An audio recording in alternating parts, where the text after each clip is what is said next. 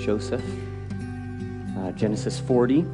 For those of you who are guests with us, welcome. We're thankful that you're here. This is kind of our practice, is to take a book of Scripture and to work through it expositionally, to work through it piece by piece, and to see what the original intent was and how those eternal truths are translated over time and culture and impact our lives today. And so we're doing that. We've been working through the book of Genesis, the beginning of the Pentateuch, which is Moses' first 5 books. And here, this last patriarch, or the son of the patriarch, Joseph, he's probably the best of them all, is what we've seen. Been very encouraged by his morality. Moses uses him as sort of an example of a wise man, a prototype of the coming Christ as well. So Joseph is this favored son of Jacob and Rachel, and he's had some dreams early on in his life that prompted a great struggle within his family.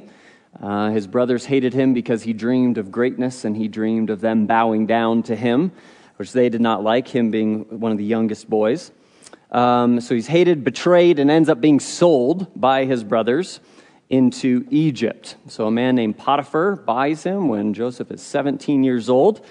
And he is favored by Potiphar and ends up being exalted in Potiphar's house and is really second in command only to Potiphar himself. Well, he ran into some trouble with Potiphar's wife, who sought to sleep with him, which he refused. So he's the righteous responder to adulterous advances. But then she tricked him, deceived him, lied about him, and told Potiphar that he was attempting to rape her. So he gets thrown into jail. And so we left him 2 weeks ago in the bottom of Pharaoh's dungeon, and he's favored by the warden. So sort of a similar pattern to what happened in Potiphar's house. He's favored by the warden, but doomed to this incarceration with no trial, no release date. He just has life ahead of him in darkness. So again, 17 years old when he's sold to Potiphar.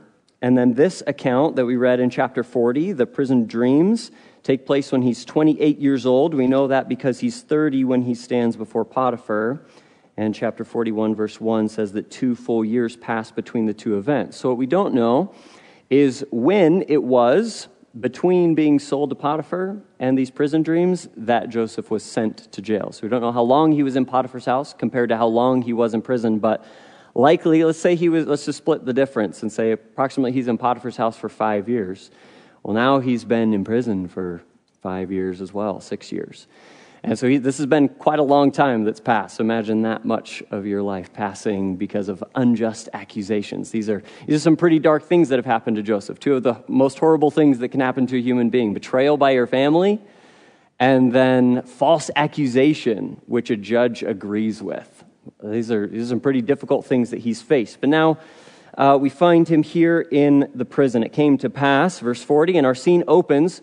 Really, scene 1 introduces 2 new characters: Pharaoh's butler and the baker, only missing the candlestick maker, who had enraged the king. And they landed themselves in the same very prison that Joseph was essentially ruling over. They're placed under Joseph's authority. End scene. And another unmentioned amount of time passes. Probably shorter rather than longer, but we just needed to know that these 2 characters were in prison. Then the next scene opens after kind of a particularly troubling night for these 2, the butler and the baker, or the cupbearer and the baker. They both have experienced some unnerving dreams that have some odd parallels to each other, so they are quite concerned. And Joseph, performing his morning rounds, caring for the people under his authority, shows up to their cell, and he sees that they are quite downcast. And so he inquires the cause of their depression. Well, the unnerved prisoners reply that they both have had dreams, but they no longer have access to the means of interpreting them. How horrible this must be, right? Pause for a note here. At this time, dreams were, quote, a prime vehicle of divine revelation. This is how God speaks to people quite often during this time. And Joseph agrees with them on that point, but then departs from their common viewpoint that professional magicians are required to interpret the official's dreams. Instead, what Joseph does in the text is he emphasizes the source of interpretation as God himself, believing that it was God who sent the revelation. Certainly it would be God who could give the proper interpretation of it. So in a bold twist, Joseph invites them to tell their dreams to him.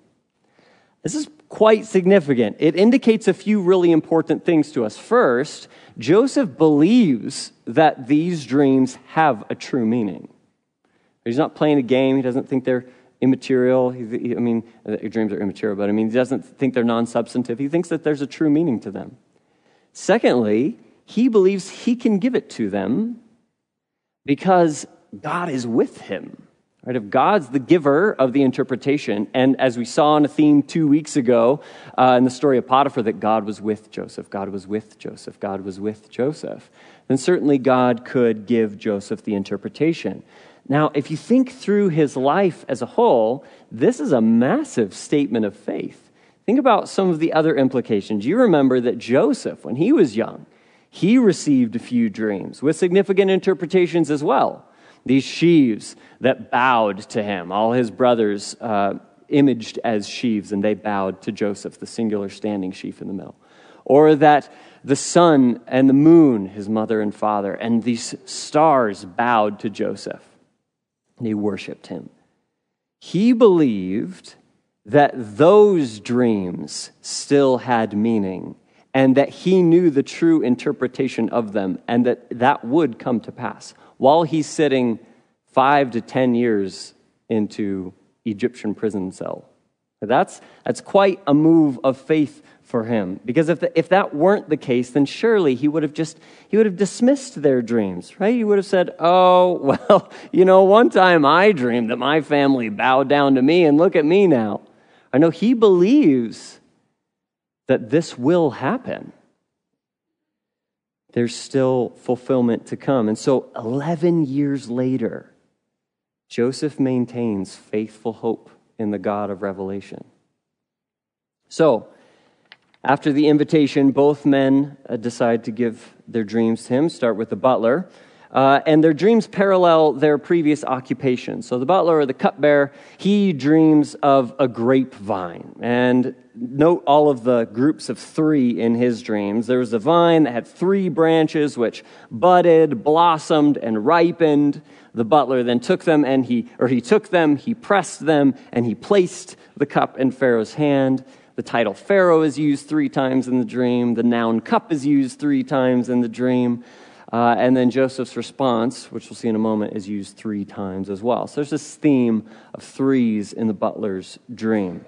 So what does this mean, that these grapes that he presses and gives to Pharaoh? Well, Joseph quickly responds with an interpretation here, and he reveals that the 3 branches signified 3 days, after which Pharaoh would lift up the head. And that's the phrase that's used 3 times in Joseph's explanation. Pharaoh would lift up the head of the cupbearer, restoring his former position, exalting him. He gets his job back. Now, how did Joseph know the interpretation? Did he just take a good guess at it? No, God revealed it to him. And that's silent in the text, aside from Joseph's statement that it's only God that gives the interpretation of dreams. And now that Joseph has the true interpretation, which we find out in 3 days was the true interpretation, then we know that God gave it to him.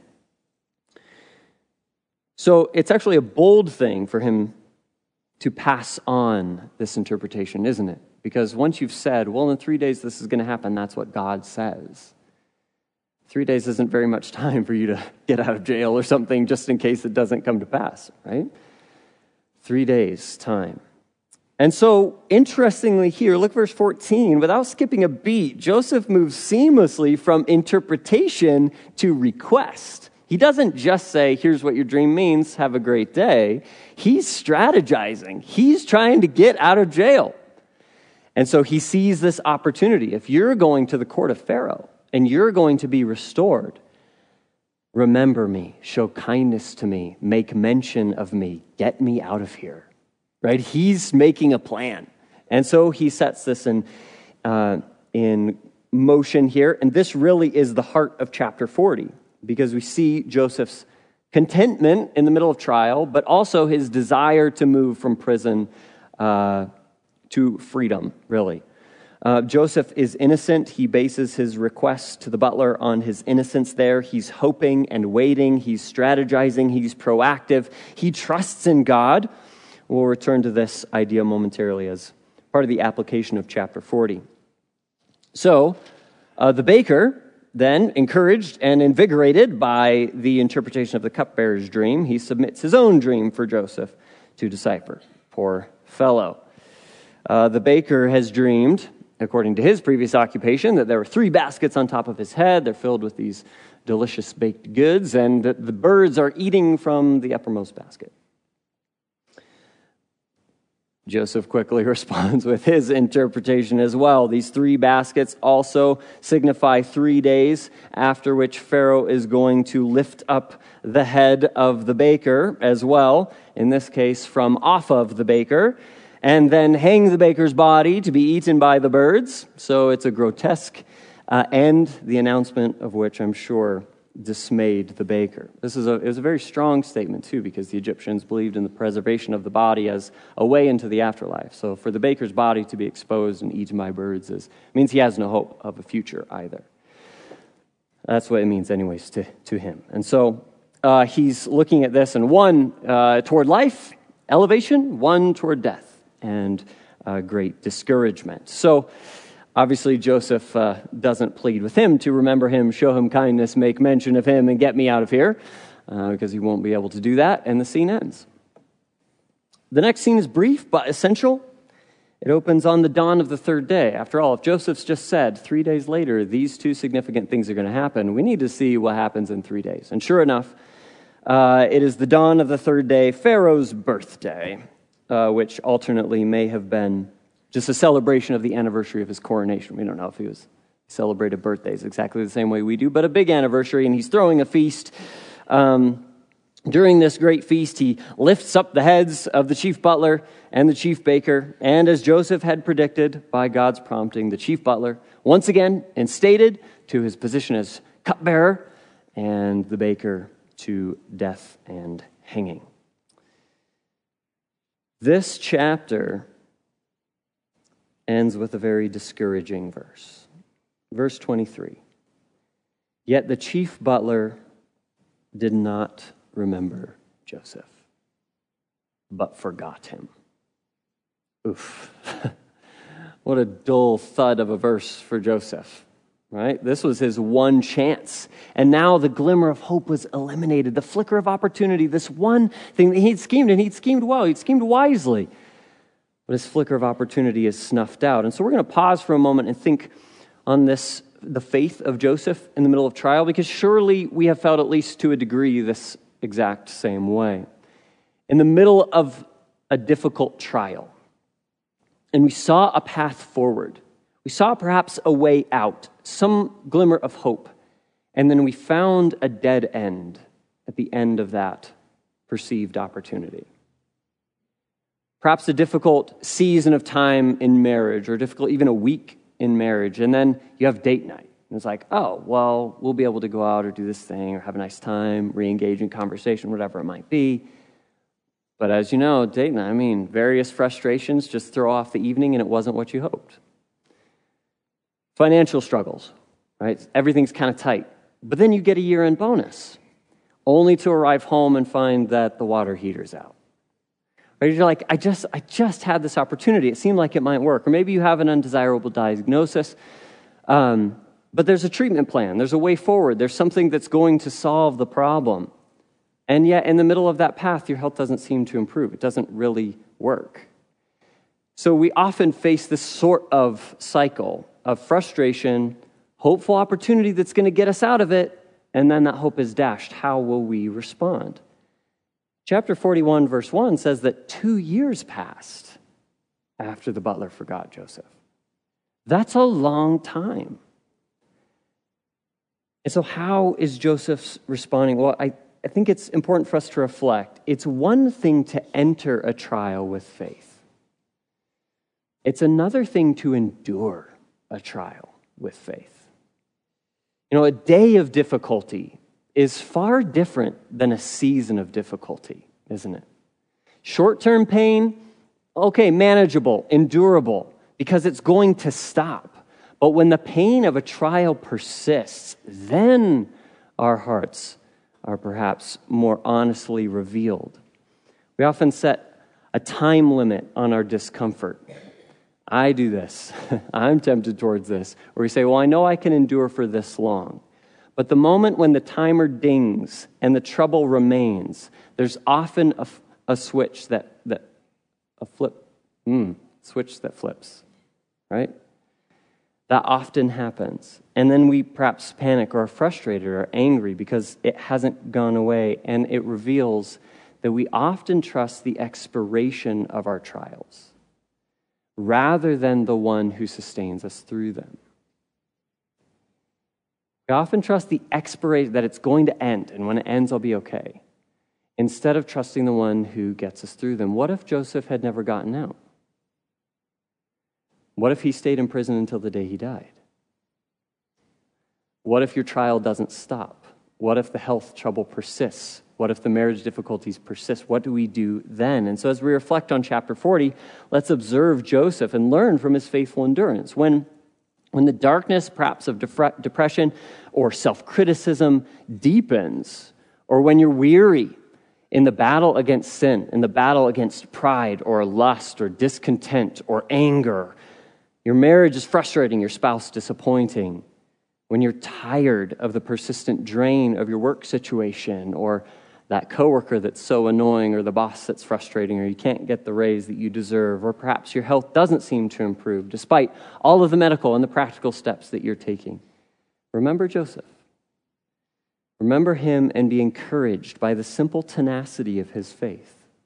Remember Hebrews 11. Remember the hall of faithful servants of God who persisted in grace through suffering. Remember Paul, who said, I have learned in whatever state I am in to be content.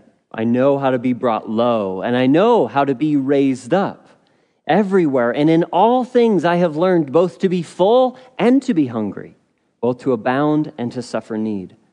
I can do all things through Christ who strengthens me. And lastly, remember Christ, the one who always endured well. Your sympathetic high priest who sees and sustains, who intercedes for and empowers you, who sent the Spirit of God to indwell you, and who promises to raise you to life everlasting with him. So truly, in the midst of our trials, even when they persist, we have much to remember, much to be motivated by in faith.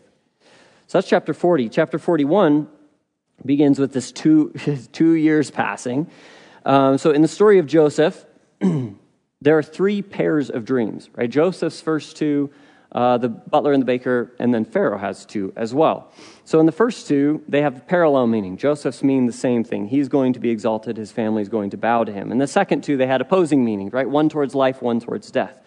And this third pair has parallel meanings as well. So Pharaoh wakes up from a troubling evening, having had 2 eerie dreams. In the first, 7 fat cows come out of the river, most likely the Nile River, and they begin grazing. And then 7 malnourished sort of skeleton cows come out of the river after them.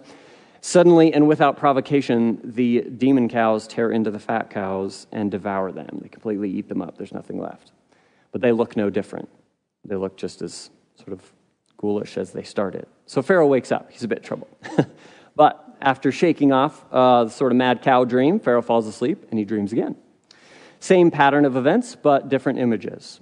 So this time, heads of wheat on a stalk. 7 strong, eaten by 7 weak wheat heads. He wakes up, noticeably troubled. He calls for the wise men, right? He calls for everybody, gather his magicians and his royal court. And this is perhaps significant to note here. It'll be repeated in the Moses story and following. That this was a common practice in the ancient Near East. Each culture really had their class of sages, their class of magicians and soothsayers, those who instructed the people in the ways of the gods.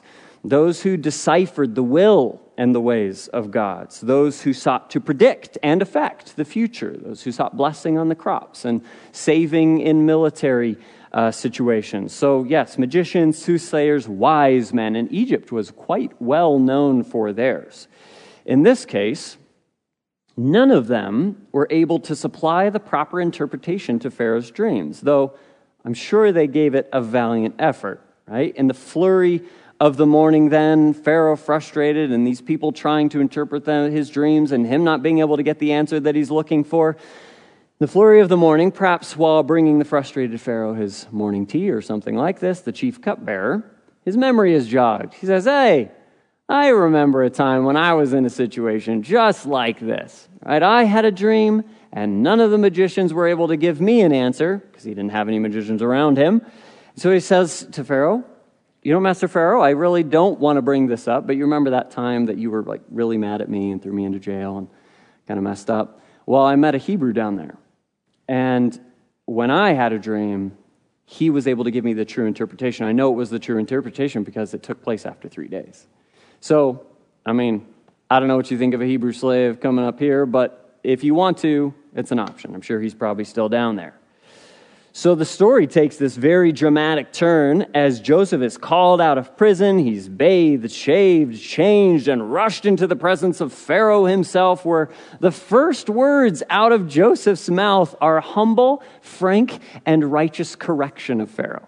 Right? So he gets in there, and Pharaoh says, I hear that you're able to interpret dreams. And he says, no, God can interpret dreams. God can give the interpretation of dreams. And he's talking to a man who believes himself to be a god. He's in the court of the Pharaoh, and they revered Pharaoh as one of the deities. And so he's saying, yeah, God can tell you what your dream means. God. Right? Pharaoh's on the lookout for something he's unable to provide. It's exposing to Pharaoh, but Joseph promises him, he says that God will give him an answer of peace. I don't know if perhaps God has shared things with him beforehand, or if he simply has confidence in this. We don't exactly know why he says that, but he says, you will have an interpretation of shalom, a very Hebrew thing to say. So, Pharaoh reiterates his dreams to him. We won't go through that, but you can see that there's a little bit more color the second time around, and Pharaoh really is troubled by these things. He's quite bothered, I think particularly because the dreams happen twice. If you have a one-off dream, maybe you can brush it off, but if the exact same thing happens with other images in another place, but the same exact story, you know, he's quite concerned here. So after hearing the dreams again, once again, Joseph wastes no time in replying. He says, well, the two dreams are the same dream. It's saying the same thing, the same message. And you received it twice because it is from God and it is urgent. The fulfillment of your dreams is beginning today. So let me tell you what's going to happen. The groups of 7 healthy cows and 7 heads of wheat represent 7 consecutive years of abundant harvest, fullness, right? You're going to be able to pull in more from the ground than you ever did before. The groups of 7 gaunt cows and withered heads of grain represent 7 consecutive years of severe drought and famine that are going to follow. These last 7 will be so difficult that the previous 7 years of abundance will be completely forgotten from memory.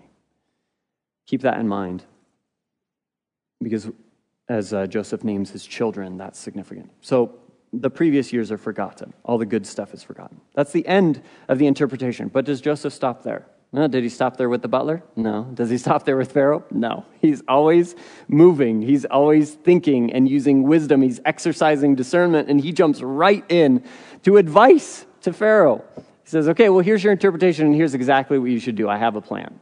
He says, you should find the most wise man you can find. All the wise men just failed him.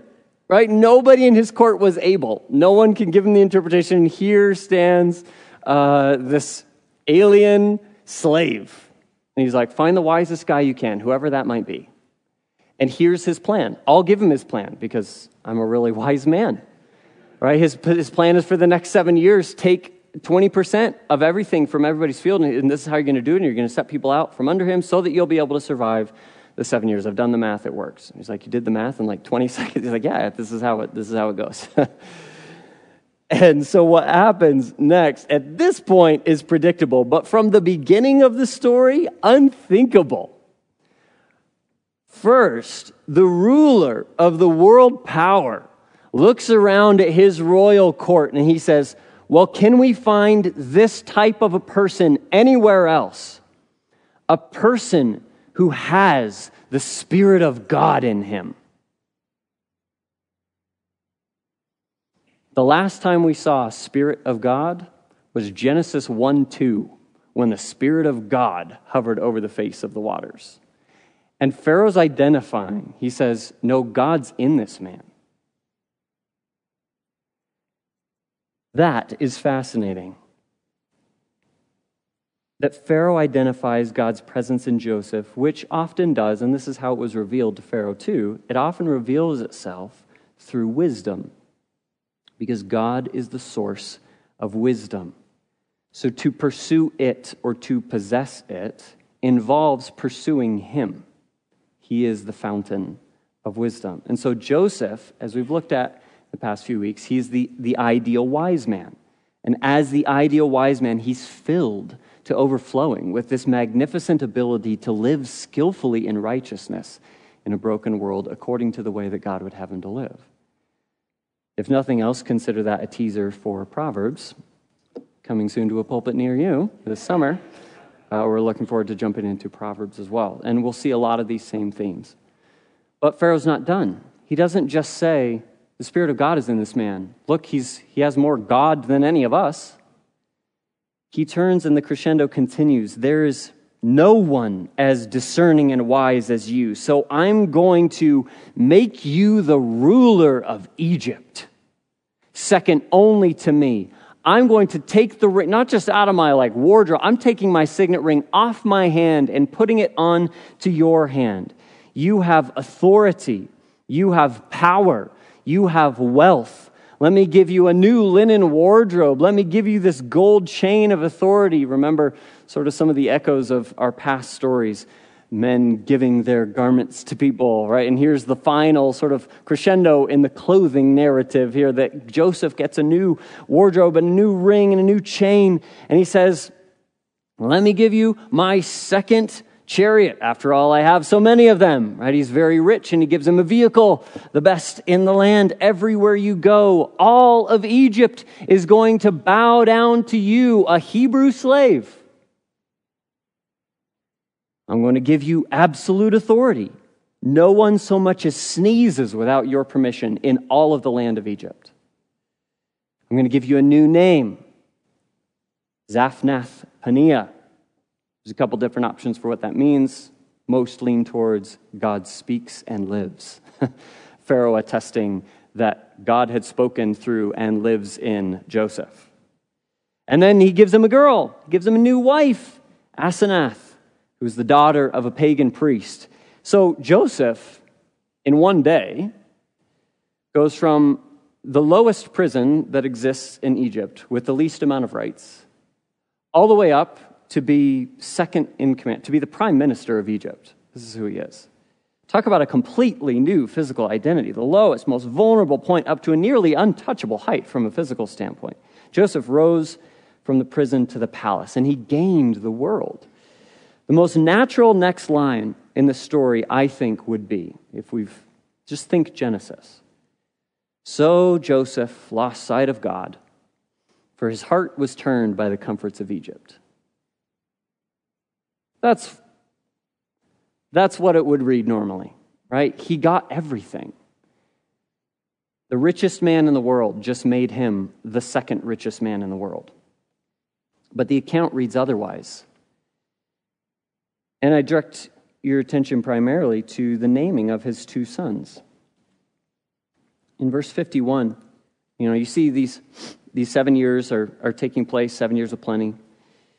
And Joseph names his firstborn an Egyptian name? No. Even though Joseph now has an Egyptian name, he gives his children Hebrew names. And he names his firstborn Manasseh. Remember how the 7 years of famine were going to make you forget the good years? Well, his son's name Manasseh means to make forgetful. But he's not forgetting the good years. He's actually forgetting the evil of his life. He says to make forgetful concerning the toil and concerning his father's house. This is something that comes up a few times in wisdom literature. And what he's referencing is that God has the ability in his kindness to fill someone who's experienced many days of darkness in their life with the significant amount of days of light, days of hope, days of establishment in him. And that causes someone to have the memory, the sharpness of the memory, the sharpness of the pain fade. Something that God's able to do.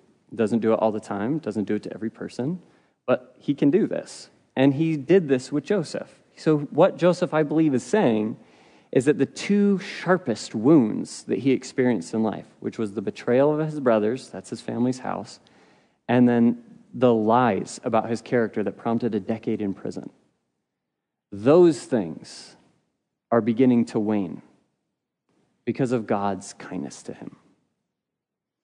He attributes that. He attributes his healing from deep wounds to God by naming his son Manasseh. Then his second son is named Ephraim, another Hebrew name. And he names him fruitfulness. Fruitfulness in the land of oppression. That's what Ephraim means, is fruitfulness. In the very place that Joseph was once imprisoned, now Joseph rules. In the land that purchased him as a slave, now is under his command. He's describing, and he's in the middle of the 7 years of fruitfulness as well. He's has the whole world in his fingertips. And so he says, God has given me fruitfulness. He's healed some of the sharpness of the pain of the past. He's given me forgetfulness. And then he also has restored me. He's established me. He's given me fruitfulness. So he attributes his success and abundance to God. So did Joseph lose his faith because he was given a bunch of stuff? No, he didn't. In fact, the very fact that he was a wise man was amplified, because a wise poor man and a wise rich man are still the same wise man, right? But the riches are simply demonstrates, it shows his wisdom on an amplified scale. So for the next 14 years, following the event that Pharaoh established him, Joseph lived the fulfillment of Pharaoh's dreams. Imagine the boldness of Joseph and the willingness of Pharaoh to take on a 14-year prophetic fulfillment. Like for Egypt to agree with Joseph and say, okay, let's take 20% of everybody's stuff for the next 7 years. Like, can you imagine year 8, they have a good harvest, and they're like, oh, Joseph, like he's just living large on Pharaoh's stuff. But no, they believe that it's true because they believe the Spirit of God is in him, and Joseph courageously gives them the interpretation from the Lord. So 7 years of fullness, 7 years of emptiness, but the next narrative in chapter 42 is going to interject into Joseph's story, right after the famine begins. So read verse 57. This will set us up for next week. He says, so all the countries came to Joseph in Egypt to buy grain, because the famine was severe in all lands. And so that sets us up for something that even Joseph doesn't expect to have happen, which is his brothers are going to show up in Egypt and ask him to buy grain, and they don't recognize him. So look forward to that. Let's reflect for a few minutes on application. We've mentioned a few things throughout. First, the importance of endurance during seasons of trials, which is easier said than done, because we often hope in the expiration of the trial before really the establishment of our hope in Christ himself. So ask yourself the question, which one am I really hoping in? Just it ending, or in God sustaining me through it? Secondly, the courage to always have God's name on our lips. Joseph's pretty bold when he walks right into Pharaoh's court, a nobody of nobodies, and yet he's the one who has the Spirit of God in him, and so he's very comfortable standing in the face before the face of somebody who believes himself to be a deity, and he says, "You're not a deity. I worship the deity, and he can fill me with the interpretation you need." So perhaps in our workplaces, with our unbelieving family, with our neighbors, with all sorts of people, let us be bold with the name of Christ. May it always be ready on our lips. And then we also talked a little bit about the importance of endurance in seasons of success, that gaining or losing the world's treasures, it really reveals our hearts more than it does change them. So don't place your hope in gaining the treasure of the world. Joseph responds well to getting everything because he was already a wise person. So now, and here again is sort of a preview to Proverbs, now is a good day for seeking wisdom, which really is pursuing God as the one who is the source of wisdom. It's a good day for that every day, whether you have treasure or you don't have treasure, because it prepares you for poverty and for wealth. But in chapter 41, those are sort of reflections from 40. In chapter 41, I think most significantly, is the very strong idea that God rules the nations. You have here the world power. You have here Egypt. You have deity, little d, deity. But God is sovereign in all of the ways of man. He rules. Pharaoh receives, not generates revelation. Right? He gets it while he's asleep. God gives him revelation. God humbles one of the greatest world powers. God chooses to give exclusive interpretation rights to his servant who's in prison and guides Joseph to be the ruler and savior of the peoples of the world. Right? Egypt would have died without Joseph.